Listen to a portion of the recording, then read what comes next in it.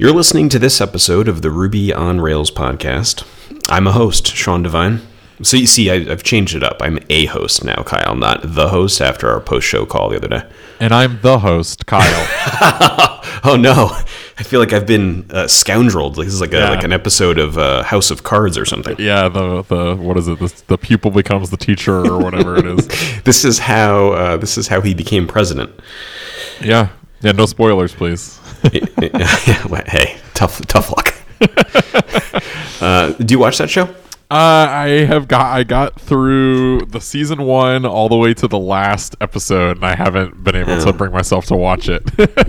Yeah, you'll forget what I just said by the time you get to it. It doesn't matter. I mean, it's such a pop culture show that it's like almost impossible to, miss it. Plus, Netflix spoils the previous season after every season for their teaser for the next season. So right, I try to see the upside in everything, and one of my sort of philosophies is that I know that I don't have the best memory. It's like spotty. Sometimes it's okay, sometimes not so much. But one thing that's good about it is that I tend to just forget spoilers. Someone's like, "Oh, this is what happened." I'm like, I'm gonna forget. Like my memory is not sufficient to have my moment ruined. Yeah. Okay, so let's get to our baloney follow-up. I learned your biggest fear this week. Oh yeah? What's that? Yeah. I mean, you told me. I told you. See, well, you know how you forget spoilers?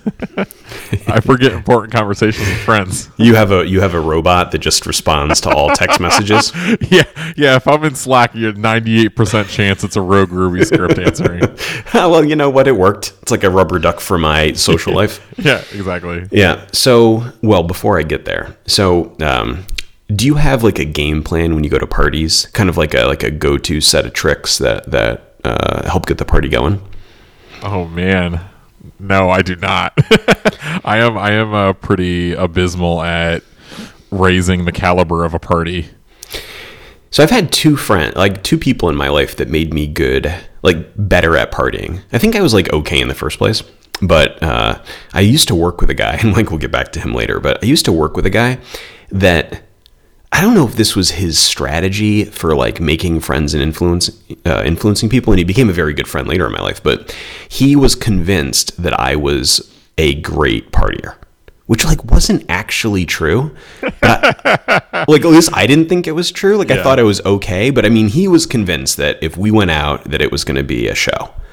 And I had this sort of intense desire to not let him down, that it turned out it was it wasn't self-fulfilling because I didn't say it, but it was he set the expectation and I absolutely rose to it. So he was number one. And then the second is my wife, who is kind of shy. Do you think that's fair to say? You know her okay. Reserved maybe would be better, possibly. Yeah. Well, I mean, I don't know that she's shy, I don't know that she's reserved in all contexts, but she's definitely a little reserved or shy out at a party.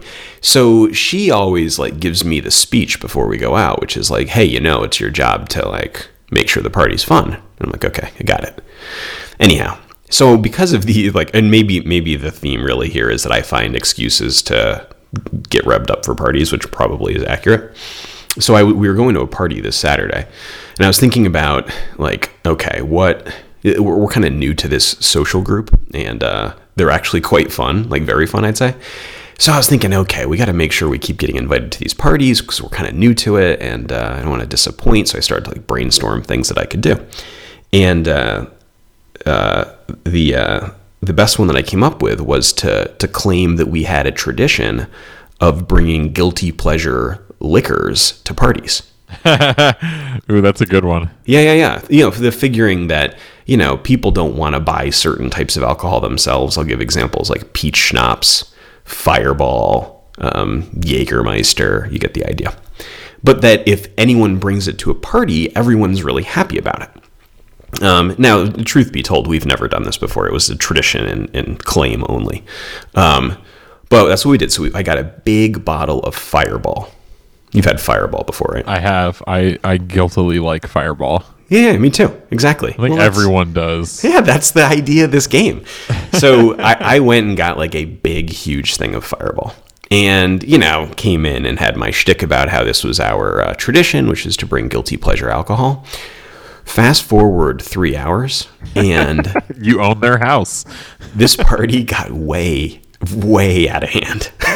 Which is like, these are like a bunch of middle-aged suburbanites. So I don't want to overstate it, but it was the kind of party. So the hosts have a 17-year-old, and she had a friend over, and it was the kind of party where they were like Snapchatting photos and videos of the party to make their friends jealous. Which I think is kind of bad in some ways, but anyhow. So I was telling you that story, or something related to it, and you revealed that your biggest fear is what? Now, do you remember? Being hungover and taking care of my child the next day. Yes. Well, I can tell. So let me tell you, we have 4 kids at home. We did on Sunday morning. That is a very challenging proposition. 2 babies and two idiot boys, possibly extremely hungover from Fireball. Yeah, I can't say that I have. Well, let me think now. It's going to be too soon. I don't know that I've ever legitimately been hungover while also taking care of him. Yeah, I've been pretty tame because I just can't. I can't fathom that thought. No, it's a bad idea. I don't even want to try to say otherwise. So I woke up and I'm like, okay, I've got to cure this quick. So my strategy was I took the girls, the twins, the babies, and decided that I would chop wood until I felt better. Yeah, I gotta be honest. I really appreciate everyone who has a strategy like this, because I know a lot of people who are like, man, I feel just disgusting. My head hurts. I'm going to vomit. I'm going to go do physical work until I feel better. Because I know a lot of people who do this, and I got to be honest, I cannot fathom that. I can't really fathom that. No, it's the same thing as people who are like, oh man, I'm so hungover. Let's go get McDonald's. I'm like, when I'm hungover, I want to die. I would rather die than do either of those two things. Huh. So I don't know if I'm just built differently or if I'm just a giant wuss or whatever. But that is why I'm so fearful of being hungover and having to watch a child, because I am just like, just stomp on my face until I pass out or something, please, because this is horrible. Well, I don't have a lot of as a middle-aged guy experience being hungover. I don't know how many times, a few times ever, and they were usually like on vacation or something like that, where taking care of kids wasn't a concern. So I was kind of winging it. But my version of go to McDonald's was a totally true story. I got a gallon of Gatorade and a big bag of Goldfish, and I I drank and ate the entirety of those. Man. And then chopped a lot of wood. I don't know. I don't know what unit of wood chopping there was. Probably about 200 chops. That's how much wood chopping. Oh my! I don't even want to chop something 200 times when I'm sober, for God's sakes. It's pretty fun. I don't know. Pretty fun in a I don't know, makes you feel good about yourself kind of way. Sure, yeah. I would like to use one of those splitter machines. Oh no! That seems like a lot of fun. I'm kind of pro chainsaw, but anti splitter machine. All right. So anyhow, so that's what I learned about you this week. I don't think I'm not sure I revealed anything to you. So, or you forgot. I don't think so. So onto our real topic for the week. You went to a seminar. Yeah, I did. So before we get to kind of our point, would tell me a bit about it. Yeah. So a colleague, Kiwi, went to a training in Boulder, run by this company called Interaction Associates, called Facilitative Leadership. And she highly recommended it. And so I was like, well, I have a colleague who I respect, and she recommended it. Like, what's the worst that could happen? Because with a name like Facilitative Leadership and a company named Interaction Associates, the stigma or the smell around that is pretty fierce. And so, well, when you said Boulder, I expected you to say like run by a yogi named Sky Blue.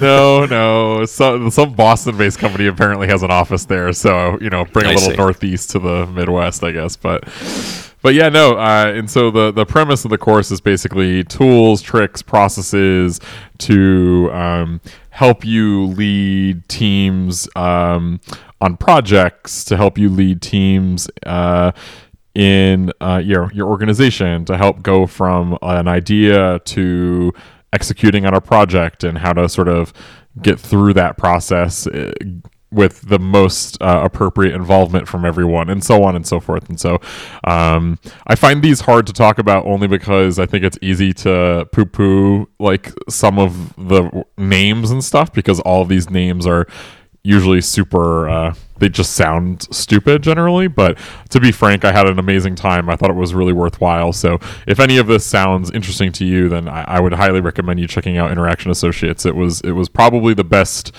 like straight up I'm going to this thing to be trained course that I've probably ever taken in my life. So well, these sorts of events are sort of like business school classes. They deserve to be mocked, and they also are useful. Like, yeah. I mean, you can be both. Yeah. I mean, I learned a lot at this for sure, but I'm not going to be telling everyone that I went to it. I mean, you kind of are, but that's well, I mean, the podcast, I mean, it's me and like, you know, our millions of listeners. It's not the same thing. It's just you and me, Kyle. That's all right now. Yeah. You mean these have been recorded? Right. So before we get into the content, so why did you decide to go? Like, what was the hook that made you say, you know what, that's better than the alternative? I watched Kiwi come back after going to the training, and there was just a bunch of little tiny changes that she would make in like our processes or her team her projects processes that I was like, at first, like, that sounds stupid. And then, you know, I would go through them and be like, wow, that was really effective. You know, like that really worked, even though at first you're like, process, this is going to be stupid. And, you know, and it made a huge difference. And so a lot of it was just seeing her go through the course, come back, and not really talk specifically about what she learned, or, you know, there wasn't one of those like, okay, now we're going to do a brown bag and Kiwi's going to teach us everything she learned. It's not like one of those things. It was just watching it go into practice. You know, it looked really effective, and now being involved in that project a bit, it is really effective. So, care to give an example of a tool? Yeah, sure. So it's going to sound really silly, I think, again, in description, but in an experience, it was super valuable. Was basically doing this technique that this company calls negative polling, which might be a normal thing, but that's the term for it, negative polling. It's the idea of, instead of saying, does everyone agree? At the end of a conversation or at a point, say, you know, can anyone not agree to this? Or does anyone not agree with this direction, or anything like that? Primarily to allow people to feel more comfortable, one, speaking up, because of like the psychology around the way, you know, the mind works with not wanting to necessarily be the one go, no, I don't understand this. But when you say it in a when you ask a negative question, to have a response is a bit easier. But two, when you ask a negative question and you get no response, you know what you're getting. You know, you like, in theory, you're getting a true affirmation, instead of saying, does everyone agree? And nobody answers, and you assume that silence equals assent or agreement, but that isn't necessarily the case. So to be clear, if one wants to railroad a decision, I ask the question, does everyone agree? Yeah, you say, does everyone agree? And then you go, okay, let's move on. Instead of saying, you know, can anyone not agree with this? Or, you know, is this not clear for anyone? That sort of thing. In theory, right, in the class at least, they say, you know, this is a good technique for getting people more involved, and you understand what silence means. And so if I were just sitting through the class, I'd be like, okay, yeah, great, yep, I'm sure that's going to be really great. But sure enough, during our weekly plannings and this team's weekly plannings, you know, when we were sort of deciding, okay, how do we want to do this? You know, Kiwi brought up the point, like, well, we should reword this question. Instead of just saying, you know, everyone agrees, you know, you can reword it to say, you know, does anyone not agree with this direction? Or does anyone not agree that these things are completed? And it turned out that, at least in my opinion, more people were speaking up, you know, and I thought that was like one really interesting, simple trick that I don't know it will work for everyone, but it was one of those things, like the cost of doing that was like 0%, you know, but it seemed to facilitate some better conversations. The other thing that I thought would be really valuable was basically doing really, really micro retros after every meeting. And so Kiwi's project team does something very similar to this, but the course was talking about doing plus deltas, basically what worked really well, and then what would you change if we were to do this again in a week. God, don't call them plus deltas, though. I've worked in some, it's the worst. Well, that's what I'm saying is like the terminology is always super bad. And so like, you know, if it were me doing this, like, I think that in my opinion, and in my limited experience doing this sort of thing, I feel like whenever you present something as we're going to do X, where X is a process or a type of process or an idea, it never works because the immediate reaction of probably 80% of the people in the room go, oh my God, no, I hate that. That sounds horrible. Like exactly what you just did, right? Well, I was objecting specifically to the douchey name plus delta. Right. Well, that's what I'm saying. Like the name, the process idea behind it. But if I were to just to say at the end of the meeting, you know, hey, so real quick, what went well about this? Like, I feel like some people might be like a little bit weirded out that we're even having that conversation, but at least I'm not being like, okay, let me go to the next slide. Now we're going to do our plus delta, you know? It's like a math fraternity plus delta. It just plus delta phi, actually, yeah. it really,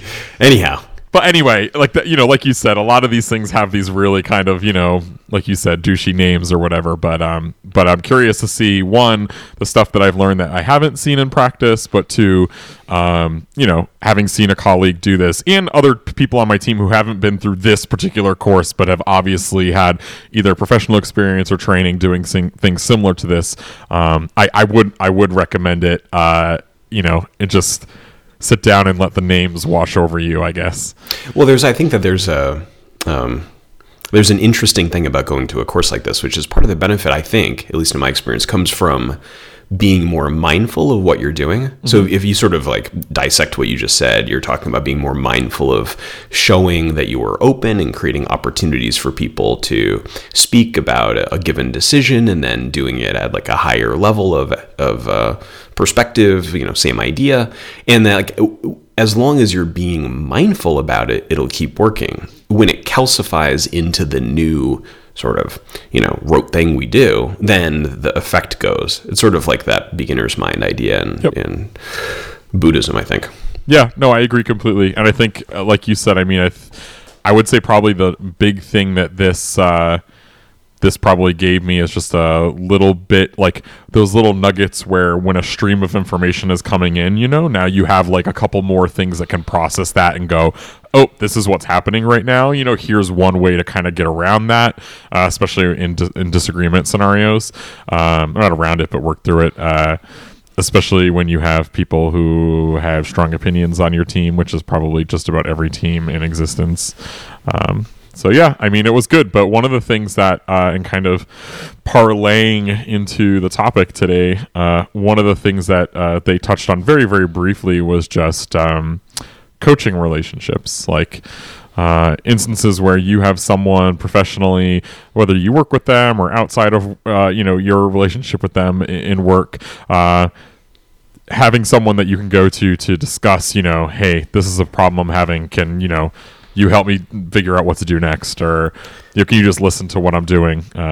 That sort of thing. So that seems like a good segue into our first ad before we continue, don't you think? Oh yes. Thank you for that. You're welcome. That was very thoughtful. Hey, Kyle, so it seems like it's been about a month since you've written any code. Is that right? That sounds about accurate, Sean. Okay. Are you thinking this applies to you then? Are you thinking about becoming a software developer? You know what? At this point, I do think I need to go back to the drawing board. Yes. Well, you should check out Dev Bootcamp, the original short-term immersive software development program that transforms those new to coding. Kyle. New again. Born again. Yeah, transforms born again coders like Kyle into job-ready full-stack web developers. You can learn front and back-end web development, teamwork, and leadership skills in a rigorous and inclusive environment. It actually kind of is hitting on most of the notes that I think you said from this week. Dev Bootcamp has several locations around the country and is accepting applications now. You can visit devbootcamp.com/Ruby to learn more. As I mentioned last time, they've had about 1,900 graduates through the program, and you should go check out the website if this sounds interesting at all. I think that their program is you can tell that many people have gone through it. It seems very thought through. 9 weeks remote, 9 weeks on site, 1 week career prep. It's spelled out very clearly. So again, devbootcamp.com/Ruby. You'll find out more. All right. So back to our coaching conversation. Now, do you think you're a better coach or player, so to speak? I think I'm definitely a better player. I think I can coach well, or at least I think I have a couple of strategies that make me, as effective as I can be. But I think I'm definitely a better player for sure. I don't know if you'd agree with that, actually, given that we both have coached and played in different parts of our friendship, but yeah, I was being coached and didn't realize it. Yeah, you were. That's the best part about being a coach. Is sometimes you can just fucking coach people without them knowing it. Huh. Excuse my French there. Sorry. Yeah, you're a silent but deadly coacher. So I'll give you my answer, but what's your guess? What am I going to say? Better coach or better receiver of for coaching? You? Yeah. I mean, I don't know. I would say you're probably a better coach. And that's in my limited experience and that variety with you. Well, I was the reason I got thinking about that party from this weekend. It sort of relates to this, and that I think as a coach, I'm kind of like I was at the party this weekend. Just like my ceiling's pretty high. Like if I'm really plugged in, I think I'm quite a good coach. But if I was doing that every day, all day, I would last a week. It just is hard to sustain that kind of. I think some people that's their thing always. That they just want to be plugged in coaching and in that kind of cycle. And I think for me, I like it, but not as my primary mode of interaction with someone. Mm-hmm. So anyhow, did you feel like the seminar was sort of directly focused on improving either your coaching or coachability, or was that kind of an indirect benefit? I mean, it was a explicit topic, but it was very short, and so it was just kind of passed through. But I find that since getting into a sort of more semi-rigorous coaching relationship with a colleague and in having coached people more on the team since having more people join our team, I found it to be a highly valuable set of skills on both sides of the fence, right? Being a good player, being a good coach. So is this kind of a standard program or way that you do business at GitHub, kind of a mentoring arrangement, or is it an informal thing?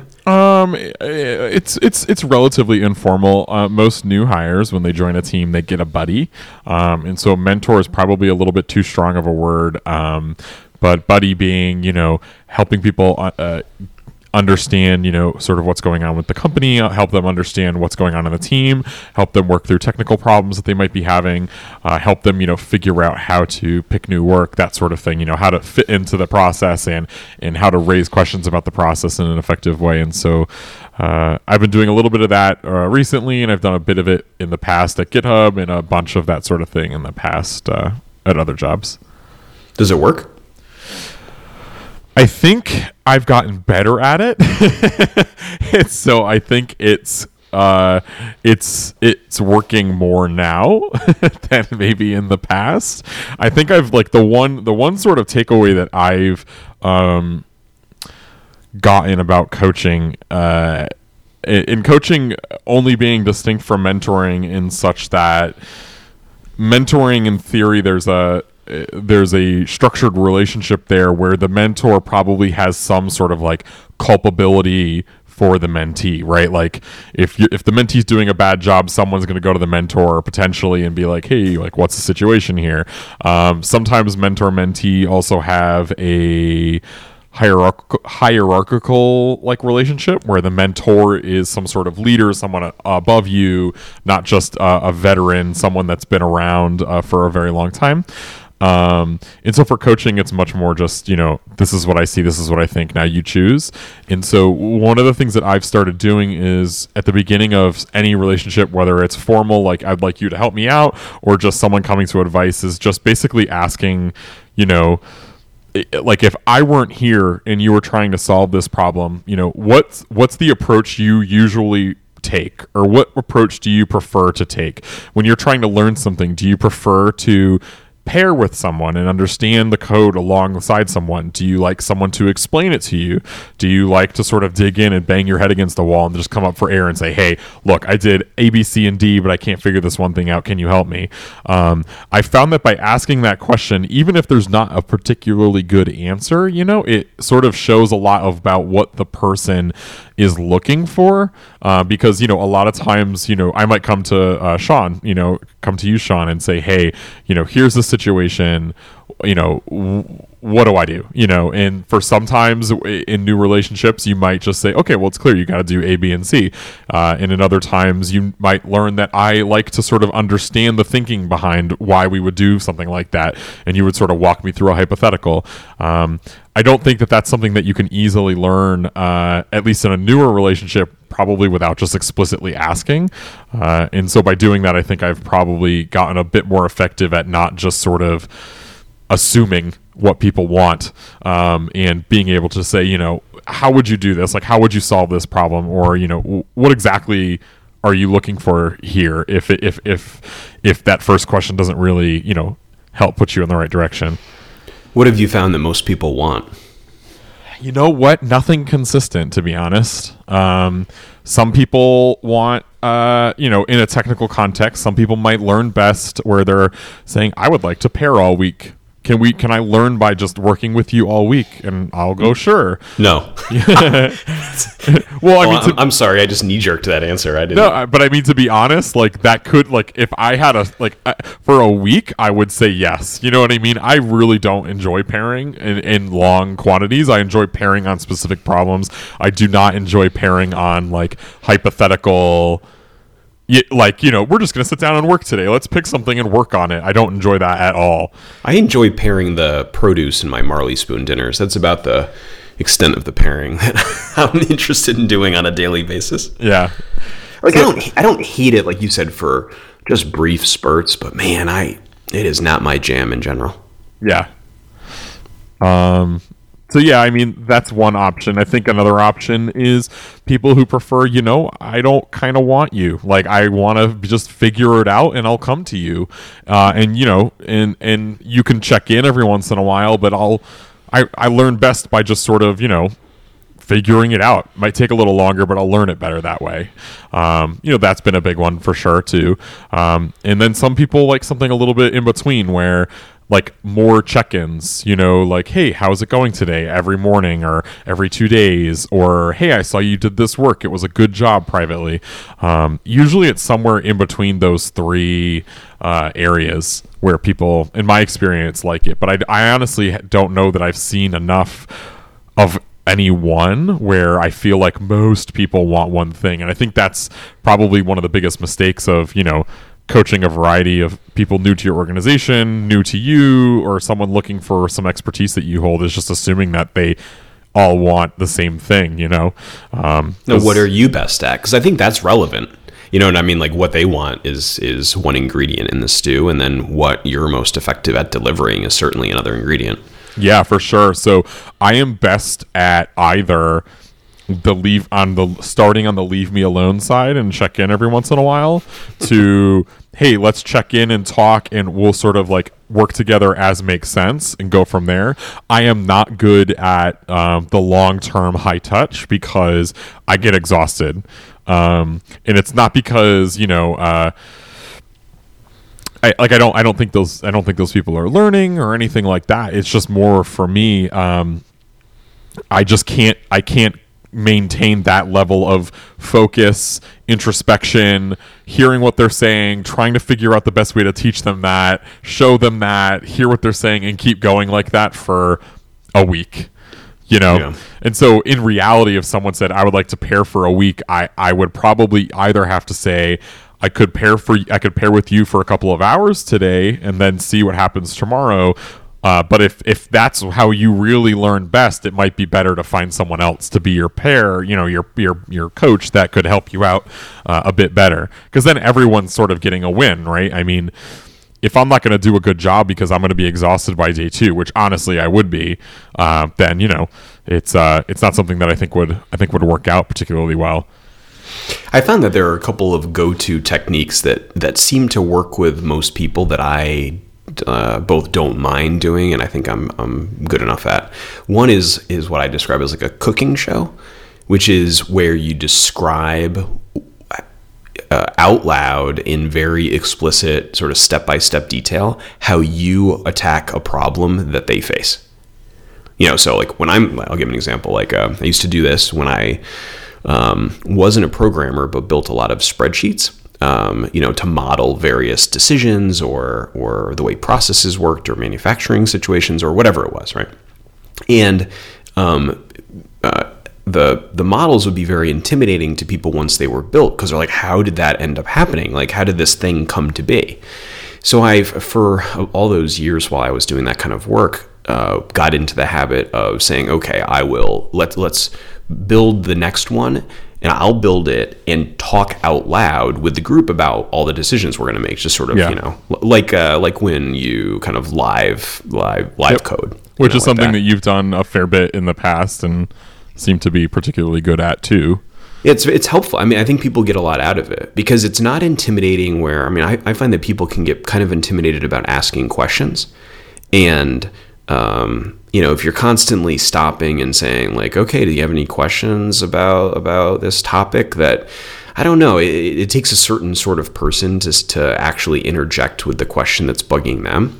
So, and of course I do that when I give these sort of like cooking show explanations of how to do things, but I found it's most helpful to just say, okay, I'm going to like go to the least common denominator above some level and go at a pace that would be reasonable, try to be a little bit entertaining, and just say out loud all the things that no one ever says about, like, you know, what the different options are at each step and how do you do things, and like, you know, tell a few stories now and then, but kind of treat it as a cooking show like performance, where maybe you pre-cook a few things, but you let things go. You know, like if there's an interesting problem, you don't try to have it canned in the first place. It's sort of like try to be the anti-trainer. Like, don't come in with a script you give, because that's not interesting. People don't. I don't think at least people learn that well from that. Yep, I agree.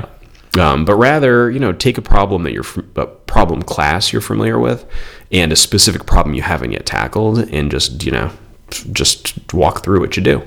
So I found that to be pretty effective and generally helpful. Like, you know, there aren't that many people that are like, oh, I hate that. You know, it seems like a genre of sort of like teaching that's pretty good. And the other one that I found pretty good is a group that's big enough where once you kind of outline what you're going to work on, that you can walk around or sort of survey the group. Let's say it's 20 people, and just see which groups or individuals are like ready to, kind of like your point before about like ready to receive some help. Right. And like let everyone else alone. But in a group of 20, there are always going to be some people that need help. And then you can go and kind of like dive in and interject with some high energy, like the specific assistance they need. And then most of the time, let's say it's like a seminar that's 4 hours. Most of that time, people are on their own, which is generally, I think, what people like. Except when they need you, you're not that far from them, and you can dive in and get your hands dirty. So those are really the two kind of like high intensity coaching, like, you know, very, not the like call me when you need me, but the plugged in type deals where people seem to get something out of it, where I can endure it, because I think that's a key issue, right? I mean, if you're going to flame out, then it's not going to work that well. Right, for sure. And I think that's why, you know, a good coach will know when to back out, you know, or not just back out and say, well, sorry, won't work for me, good luck, but preferably back out and say, you know, this isn't, I'm not going to be the best person to help you with this because of, you know, X, Y, and Z, but here's a colleague, here's a friend, here's someone I think you could email that might be able to help you better. presuming that you have a relationship that you could send someone along like that. I think that's probably one of the best things you could probably do. Something I've been thinking about lately that relates to this is so I've been working about 20 years now. My first real job was when I was 19. The first job that was legitimate, that it was interesting, or I was in interesting situations that I've made okay money at, etc. And so I'm 38 now. So this is year 20. And I was thinking about how I think I gave as much coaching and advice when I was 22 as I do now. And the question is, was I giving way too much then, or not at all enough now? And I think the answer is probably both, unfortunately. That's kind of funny. I got it wrong on both ends. I think I probably was a little too confident back then, and I think I've probably retreated into my own little world at this point. But I think that's an interesting thing, that you're kind of comparing your competence and wisdom. Let's just go with those two attributes. Obviously there are others that matter, but what do you know textbook wise, and what do you know just what's the soup you're swimming in of context, right? If you look around at all the relationships that you have, is there a gap? Is there some sort of knowledge or wisdom gap between you and people that have a trusting relationship with you? And if there is, you should really help. You should leverage that, or vice versa. And I think I actually am kind of. It's a bit of a disappointment of the last 5 years. I think I've let that one go a little bit. So that's in years 21 to 30 of my work life. I think that's something I'm going to get back to. Because you actually come to me now and then about these sorts of things. Yeah, of course. Which just highlights to me that I don't do it often enough. Whenever time we have that conversation. Yeah, no, I mean, I think that, and I think it's worth being clear too that, there is a little bit of a difference between advice and coaching. And honestly, Sean, when I talk to you about stuff, it is generally coaching, at least in my mind. I think advice is sometimes just hey, I have this situation or that situation, what should I do? And then you go, I really think you should do A, right? I think that's basically advice, and that's fine, it's not bad.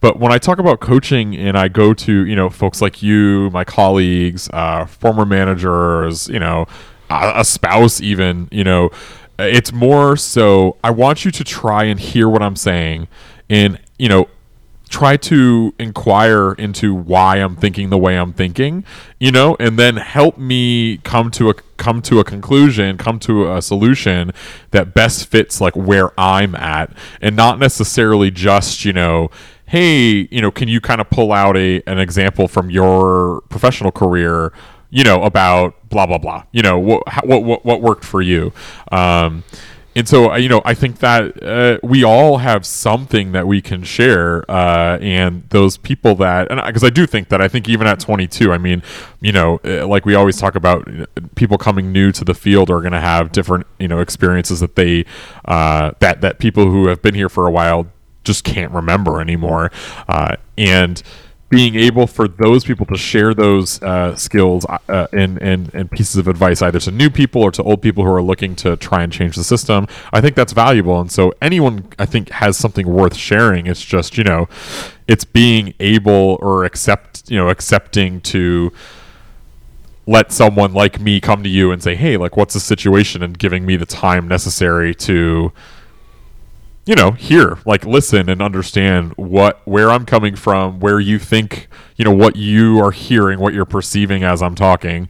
And I think getting to that point's probably a skill that takes time, even if you have, wisdom to impart. Being able to hear someone say what they're saying and really try to understand what they're saying and not what you think they're saying is something that probably takes a bit of time and practice to get to. So I was reflecting earlier today, tonight really, when we had settled on the topic about who the best coach was that I've known, and I want to tell you about her, but after I tell you about Rollbar. You know what, Kyle? You can tell me about Rollbar. Yeah, so how you build really crappy software? Well, the kind of software that's going to have 300,000 errors in 90 days? That kind of software? Listen, I mean, if you've written a Rails application ever, you've either sat there and tailed the logs and said, oh crap, there's a bug here, we got to fix this, or you've used an error tracking tool. And a tool like Rollbar comes in, you can install it into your application and get error reporting and monitoring using Rollbar's online application, including things like time snippets, occurrences, the number of errors that have come in via this particular IP address, the number of unique people who have seen this error. You can look at a variety of sort of SQL style lookups for the errors that you have in your application. Rollbar is trying to give you the information that you need to quickly make the change that you need in your application to when an error occurs, when some user's not satisfied and they get a 500 and your application inevitably explodes. Does it just work with Rails? No, it works with a variety of languages. And if you for an extra fee, it will make you dinner, I think. This is not accurate. This is not in the read. Oh, okay. I'm sorry. Although it does work with Ember, and I mentioned last time that I was looking forward to using it on a production app or set of apps actually that I have that are Ember apps. I have not done that yet, but it's still on my to-do list. It's literally on my checklist of things this week. So. Yeah, and seriously, it's a very interesting. New take. I don't know. I'm going to say new take because that sounds cliche. Really interesting new take on like error reporting. The way that it shows you the data is the way that you're questioning in your mind currently with whatever error tracker you're using to go, I wonder how big of a deal this is. Boom, Rollbar can tell you that right away across a variety of metrics instead of digging through your current error tracker and saying, oh, this happened 150,000 times. You have no idea if that's a big deal or not. And Rollbar can help you figure that out. All right. Well, there's a special offer for Ruby on Rails listeners. You can go to rollbar.com/Ruby. You can sign up and you'll get the Bootstrap plan. That's one of the named plans on the site. Free for 90 days. That's basically 300,000 errors tracked for free. You may lose your job, but you didn't pay anything for Rollbar during that time period. It's loved by developers at companies like Heroku, Twilio, Kayak, Instacart, Zendesk, Twitch, and many more. Give Rollbar a try today. Rollbar.com/Ruby. So let me tell you about the best coach that I've worked with. Yeah. Now, I've worked with many people that I think would be good coaches, but I picked her. Her name's Olga. I actually had her on the show back a long time ago, a year and a half ago maybe. I picked her because I think she had the most unique and effective mix of techniques. So there are two things that she did that I thought were notable. So one, you just said a minute ago, which is that she listened, and that's the cliche one that I think anyone can do. Anyone can listen. And I mean, I don't mean she didn't talk. I mean, she listened. Like she could repeat back the details of anything that was said to her at any point in time from any conversation. I'm positive of it, right? She was totally present, 100% plugged in, listening both to the content and to the emotion and to the context of everything that was being said. And I think that that's a distinction, right? Like, oh, sure. Your goal is not to be a rubber duck that like just stares. Right. I mean, I think that that's probably better than just talking. Yeah. So if like we're going through the hierarchy, it'd be like, talk over someone would be the worst case scenario. Be a rubber duck's probably second best. Listen carefully is the next sort of rung, and she did that well. She would ask. So first technique beyond sort of the base, which is that she listened well, that I thought was interesting, is she would ask questions that about anything that was unclear. Now, keep in mind, she is about as smart as someone could be, right? So the probability if she's listening well, which she is, that she wouldn't understand is super low, right? Like she would get it. Like, there's not many things that you'd say that she wouldn't comprehend. And that was the payoff from listening so carefully, is that every time she asked a question, you knew, wait a second, she doesn't have any like cognitive gap on anything. And she always listens to everything. So when she asks a clarifying question, what she's really saying in a very nice way is, I don't believe that you're thinking or that you clearly expressed your point of view about this topic. I'm going to ask about it so that you can either make it clear that you are thinking clearly about that, or maybe take some time to think about it now, or maybe I can help you think about it. And I found that to be so effective, because every time she was like, hey, can you like clarify what that trade-off is again? I would think the same thing, which is, oh, did I not think that through, or did I not communicate? And then depending on where that fork in the road, Right. led, I would take path A or B. So okay. So things you did: 1, think super or listen super well. Thing number 2, ask legitimate clarifying questions, like sort of like pay off the fact you listened by asking clarifying questions that reveal possibly the gaps. And then the third thing she did, that I still to this day, because I talk to her pretty regularly, find super helpful, is that she is super educated.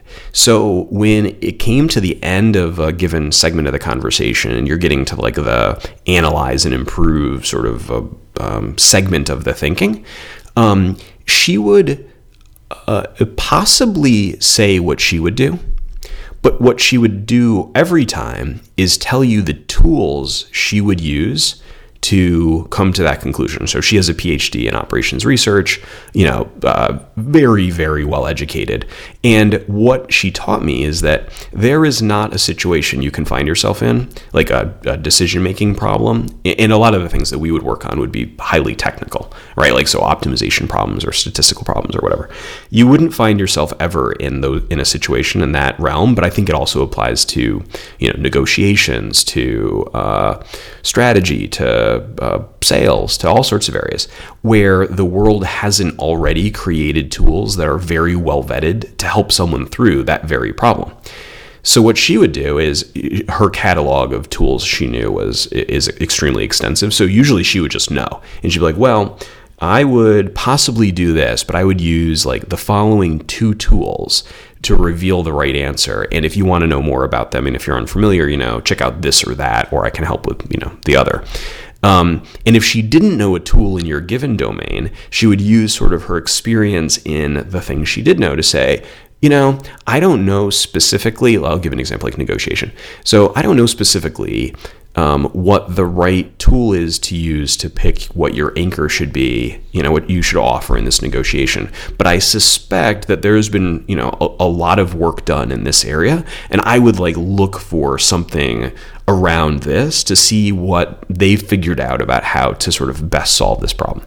And seeing her do that over the years taught me all those things, which is don't take notes, don't look at your phone, just listen super closely, ask clarifying questions to reveal how well someone's thought through something, and then actually pay off the fact you're educated, to not throw out kind of random advice like you referred to before, but rather be specific about what tools you'd use to come to whatever conclusion. And then and only then do you say, and by the way, I think I'd lean towards X, right? Because you've kind of given all of the ingredients to that pie.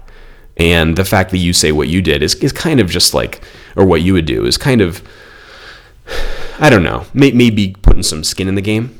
Yep. And perhaps could be helpful, but the rest of it is helpful because it can be reassembled directly to help solve the problem, or the approach can be used for other problems.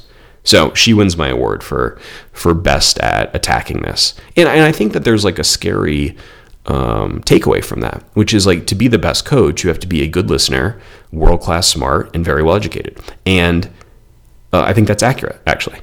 Yep. And I think I don't want to shy away from saying that, because I think it's a little cliche to say it is to kind of overly lean on the rubber duck's a good coach. And I have seen many rubber ducks, literally, and it's not a hard, there's one floating in the bathtub that the girls are just in right to my left right now. And a rubber duck does not compare to a legitimately great expert. And, I've used both, and I think, I don't know, beware the, I think, somewhat trite notion that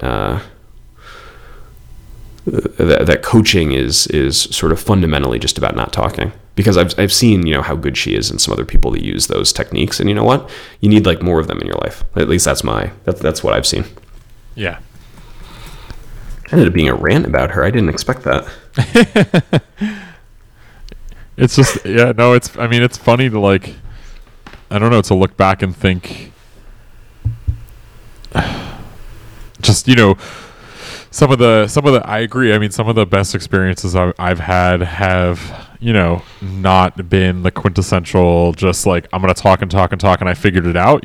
I mean, I feel like I can do that with mostly anyone who's willing to look me in the eye and not talk. But most of the time, I get the best. The best coaching or best feedback when I can describe a complex situation to someone who's listening closely enough to hear something or put something together that I missed, using their life experience or professional experience, and then can just sort of say, hey, this isn't a solution, but I heard you say this and this. Did you mean, or did you notice this relationship between those two things? And then usually I'm like, oh, damn. I think, this conversation reminds me a little bit of the 10X developer conversation. Yeah, by the way, I don't know, have you seen this 10xengineer.com or whatever thing? No, what is it? If you go to 10x.engineer, it's like a website, and then I think you can like set up an email address or something. So it'd be like kdaigle@10xengineer.com. So just letting you know, if you ever want to hire me, kdaigle@10xengineer.com. Well, so I don't want to get down into this rabbit hole, but like the TLDR on 10X engineers, and my point of view on it is that they absolutely exist. And I think it's nuts. Like, you have not worked with many people, or you're looking the other direction if you think they don't exist, because I'm positive they exist. But, and that's for another show. But let's talk about coaching. The 10X coach, I am 100% positive exists. Like, there are people that are so much better at helping you through problems that they're just not in the same universe as a good coach. Right, they're like Olga. She's, stratospherically better than just about anyone you work with. And I think that like the reason I like to say it that plainly is that, like, if you haven't worked with people, and worked professionally or otherwise with people that are that wise and smart and educated and kind, like, they're out there and they're worth it. And like, it's fundamentally a different experience to find them and work with them than even to work with someone that's pretty good. And I happen to think the same about 10X, lots of things, but certainly in coaching, I'm pretty sure. Well, why do you think that's controversial? Because I know people really, really roll their eyes about that. 10X engineers? 10X anything. Is it sort of like, does it offend some egalitarian sensibility? Oh, man. I don't know. But I mean, it does offend, right? I mean, like, I'm not imagining that people have that reaction. Oh, yeah. No, I definitely think that it offends some people. I don't know. Ego. Yeah. It's got to be. If I'm this good, there's no way someone's 10 times as good as me, that sort of thing. Yeah. Well, which side of the fence do you go on this one? I don't give a crap. It wasn't a matter of care. It was a matter of opinion. I mean, I don't know. I've worked with some engineers that are really good. They're really effective. They can produce a lot of high quality code. I've worked with a lot of engineers that can produce a lot of code, and it's not really good, and it sucks to be on the receiving end of that. And so I think that's presumably why people think the 10X engineer thing is bunk, is they purport 10X to mean volume primarily, and not necessarily the 10X engineer that writes 10 lines of code and, unlocks some friggin' business ridiculousness, Seems like a straw man, though, to be direct. I mean, what's that? Well, does anyone think that the X is lines of code? I mean, maybe, but I don't think that that's what most people mean. Even though I agree. I think so for sure. Because otherwise it's like, when you talk to an engineer, how do you think they measure most? How do you think they measure their performance and success? I'm really good at writing code. Really? So I have never, for one day, ever looked at how many lines of code I wrote. Like, there has not been a single moment. I think I've probably looked back at a project and said, how many lines of code is this? I mean, I know I've done that.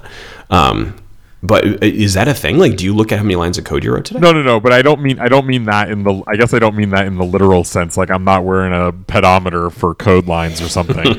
I just mean it, figuratively. Like when you talk about this, I do think that most people consider it some degree of volume. Like, wow, I can't believe they got that much done, and usually that much isn't business value, user-facing concerns. It's like, wow, that's a hard problem, and they did that much that fast, that sort of thing. And so my guess is that's why people get up in arms. Is it's just when you measure things that way, it's usually not. It's usually complicated because a lot of people do a lot, but a lot of people don't do a lot well.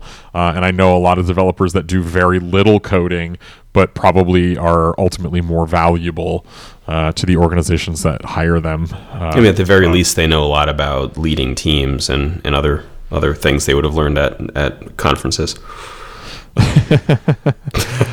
Oh, doggy. So I should tell you about how to seem like a 10x coder, which is to use Braintree. Braintree is code for easy online payments. If you're building a mobile app and searching for a simple payment solution, check out Braintree.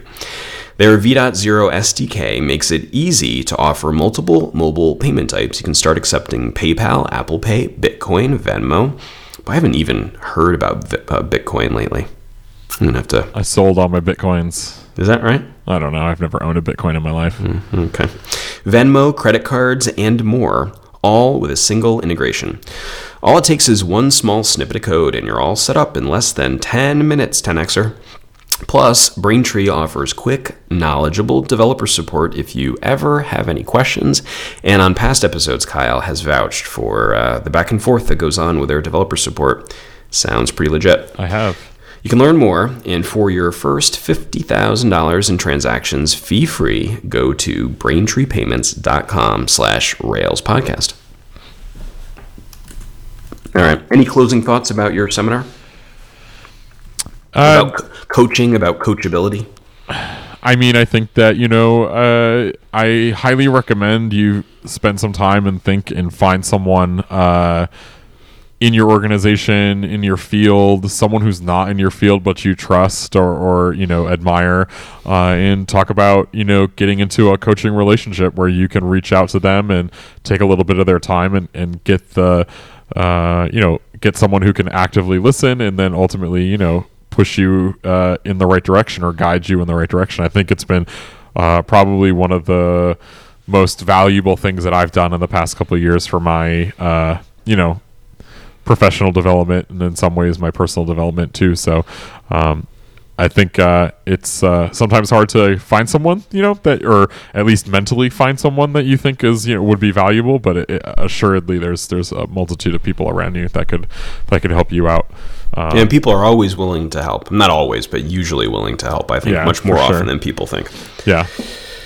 All right. So do we have time for a quick Shipped It segment to wrap up? Yeah. Let's play the jingle. All right. And Shipped It's our ongoing series about what it takes to manage an application after it's let loose into the wild. The series is produced in partnership with AppSignal, our favorite application monitoring solution. You can use the promo code ShippedIt. That's ShippedIt, ShippedIt, ShippedIt, and you'll receive an additional month free beyond the standard free month from AppSignal at appsignal.com. Here's my topic for the week: staging servers. Not even once. Not really? Is that it or no? So I think I have developed a certain religion about staging servers. Maybe fallen off the wagon a couple times too. I'm curious though, before I get into that, what's your staging server setup at GitHub? Do you have one? Not ideal, Sean. So let me give you a small piece of advice. It's a tough topic. I think that's why it's a good thing to talk for about. sure. Yeah, for your staging server. We've all heard horror stories about companies or situations where someone deployed something to a staging server and it emailed all of their customers, that sort of thing, Yeah. Mm-hmm. Have data separation from your production database in your staging servers. Yeah, so it's an interesting topic. Now, is this are you projecting a real world Yeah, I mean experience. all in some ways it's so this is a pro and a con depending on how you think about it. But I mean, GitHub's air quote staging servers are usually called staff servers because they ultimately point to the same database as everything else. Oh, literally the same database. Yeah. Wow. And really? so there's a bunch of protections to avoid doing things that are going to actually cause pain, like a lot of other horror stories that you've heard. But still, on a personal level, it makes me uncomfortable. But it does increase the rigor of your code review before you head up to a server. Overall, though, I mean, I think that in my experience, having a staging server, even if you have a separate database, let's say, there's a huge temptation to begin pulling production data and putting that into your staging server because you want to test something out and see how it's going to act. And that's okay. But not only do you need data separation, but you most likely need service separation as well. So those are things like email, APIs that you call, shipping APIs, all that stuff. You'd want to make sure that your staging environment is very carefully, protected in a way that if you decide to go, hey, we're going to test out this system, and you kick off a billing run, you don't somehow rebill all of your customers. Yeah. And that only happens through careful protection of how you set up all those environment variables that talk to all those third-party systems to make sure that there's no spillover. But ultimately, a good first step is definitely start with the database, hit up services shortly thereafter. So if you were going to design from scratch the solution at GitHub, like let's say they said, hey, Kyle, you've got a year to work this out. Yeah. So what would you do? So let's pretend that it's not GitHub and maybe it's an organization slightly smaller than GitHub or has operational happiness with using a tool like Heroku. I would either use Heroku's review apps, including their deployment pipeline, or build the same exact thing but internally. Mm-hmm. That is basically, in my opinion, what staging should be.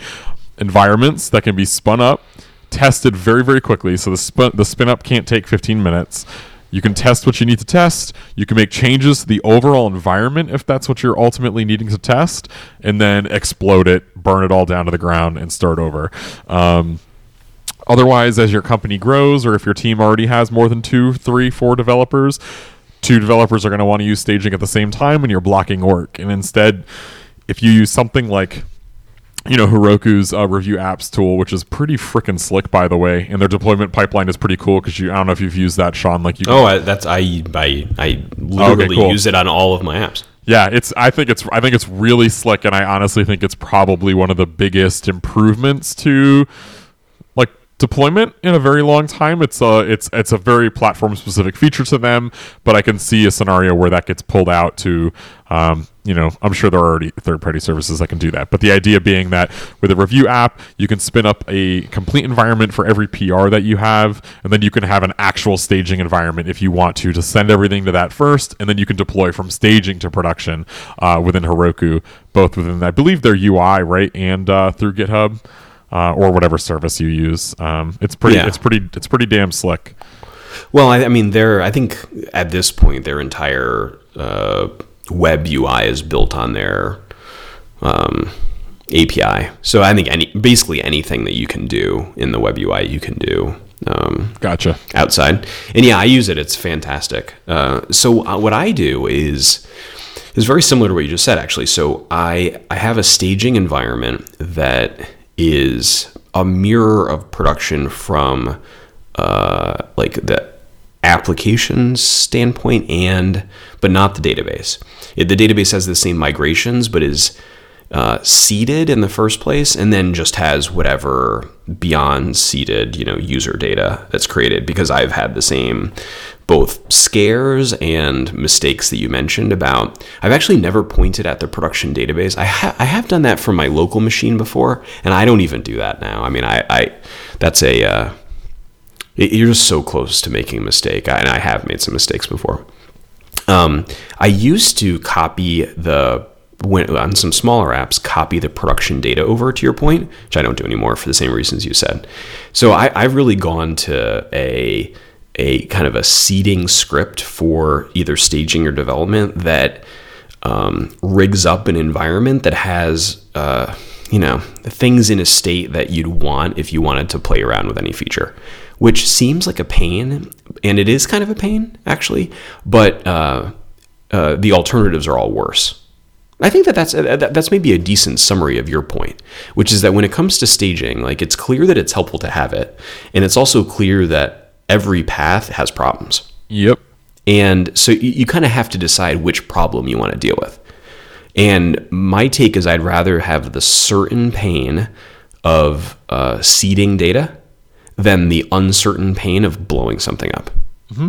Yep. And as long as, like, you take on that pain all the way, and you're adding to your seeding script, through every feature, then it's not that bad. It's only bad when you're like, oh my God, I've been building this app for 3 years, and now I need to try to build a script that can construct a reality that's even somewhat close to how things are. And you're like, oh, this isn't good. Well, there's a huge benefit, though, that if you're doing good seeds for your staging server, that means that your developers, assuming there's more than one of you, will have good seeds locally too, because then you're just going to have to solve that problem eventually as well, So it just kind of depends on where you want to pay the tax, like you said. Yeah. I mean, on that point, so I've found that, I'm collaborating with someone on a project right now, and the best thing, and you've said this before, and I totally agree, the best thing to be able to say is, hey, run bin setup. Yeah. And your development. So, it'll set up your machine. In my ideal case, it also seeds the development server, not your test server, but your development server with the same seed data that you put in staging. Yep. So that when you fire it up, if you're going to click test, that what you're using is like kind of a representative world. And one thing I have on, I wonder if you do the same thing. On my bin setup scripts now, I have it output at the end, kind of like if you're going to be a user, if you want to use do this kind of thing, here are credentials to use, or here's a URL to use that'll log you in as that type of, outputs the, what do you do if you want to get yourself into the app in a certain type of role or a certain type of situation. And that's very welcoming. It's nice when you start on an app and you see that. Yeah, for sure. Or like me, you come back to an app you haven't worked on in 4 weeks and you're like, what? How does anything work? What idiot wrote this? Me? Yeah. I think you can tell from this conversation already that staging is this feels like a big topic to talk about more later. Oh yeah, for sure. That's all I got for tonight. Anything to plug, sir? How's your course going on? What's it called? Treehouse. It's going awesome. Yeah, no, it's been really fun. A lot of people on Twitter have reached out. A lot of people have been using it. So I set up a repository that's a part of the course, actually, and it has been used. So a multitude of times, and so it's been pretty fun to watch people fork a repository that I have control of, so I can see oh hey, look, all these people are doing it. So it's been a lot of fun. Go check it out. It's GitHub Basics on teamtreehouse.com. You can use the code GitHub50 to get 50% off your first month. Give it a shot. It's a great introduction course for how to use GitHub, why to use GitHub, how to use it as part of an organization and a team. I think that's that was one of the major sections I did, and I think is really valuable, especially if you're a GitHub user. You know how to use GitHub, but you maybe don't really understand the best way to go from using it by yourself or using it on open source to using it as part of a business. And so you can go check that out, teamtreehouse.com. GitHub Basics, promo code GitHub50. It's pretty cool. And then tweet me, because I love hearing from people having done it. And you can see my goofy face on all the horrible freeze frames they grabbed. Oh, no, really? Oh, yeah, not great. Do you like your outfit in hindsight? So I brought 5 outfits, and they were like, that one. So I didn't really get much of a say, and besides, this was a piece of clothing I was not going to be ashamed to put on my body. So, really low bar. Did they pick the one you expected? No, because they said no patterns, and they picked a plaid shirt, so... But I think it all worked out. That reminds me. So I've been trying to sell Teresa this week on me adopting a lumberjack style. Oh boy. I have not made much progress. I've gotten Jamie to agree that I can pull a Zuckerberg and wear the same outfit every day for the rest of my life. Now there's a podcast topic, Sean. I can tell just by your response. I think like I find it appealing for all the obvious reasons. Yeah. However, when I see, I admire many people's style, and I couldn't say that for anyone that wears the same thing every day. Like that feels like the protect the downside approach, which I think is like, sensible. And I understand the point, which is like, hey, if you don't want anything invested in how, you want to focus on other things, you want to find like the minimally acceptable style that is like gonna just not make you look like a buffoon and kind of opt you out of the whole jig. I get it. But I'm bummed out that I don't seem above it. I see. Okay. I'd like to be better than that. Yeah, you're not. No, I'm not. It's true. And it's especially disappointing because I am like the size that clothes are made for. Like I'm like 5'10" medium guy. I love that. I'm the size that clothes were made for. I put them on my body and I will look good. No, but this is the part that's sad. Like, people are like, oh, but I've got such like a weirdly shaped body. I go in and either I'm like too tall or my arms are too long or I'm, overweight or too skinny or whatever. And I'm like just average size. I'm 5'10", 175 pounds, like totally average. Like I walk in and like the mannequin's more fit than I am and I have a head and he doesn't. But otherwise, like we're the same size. And yet I can't seem to get my act together and have a style that's worth a damn. It's really frustrating. Good. It's really frustrating to me. So good. All right, I think that's it. So if you want to follow me on Twitter, I'm barely known. And I am K Daigle. Till next time. Adios.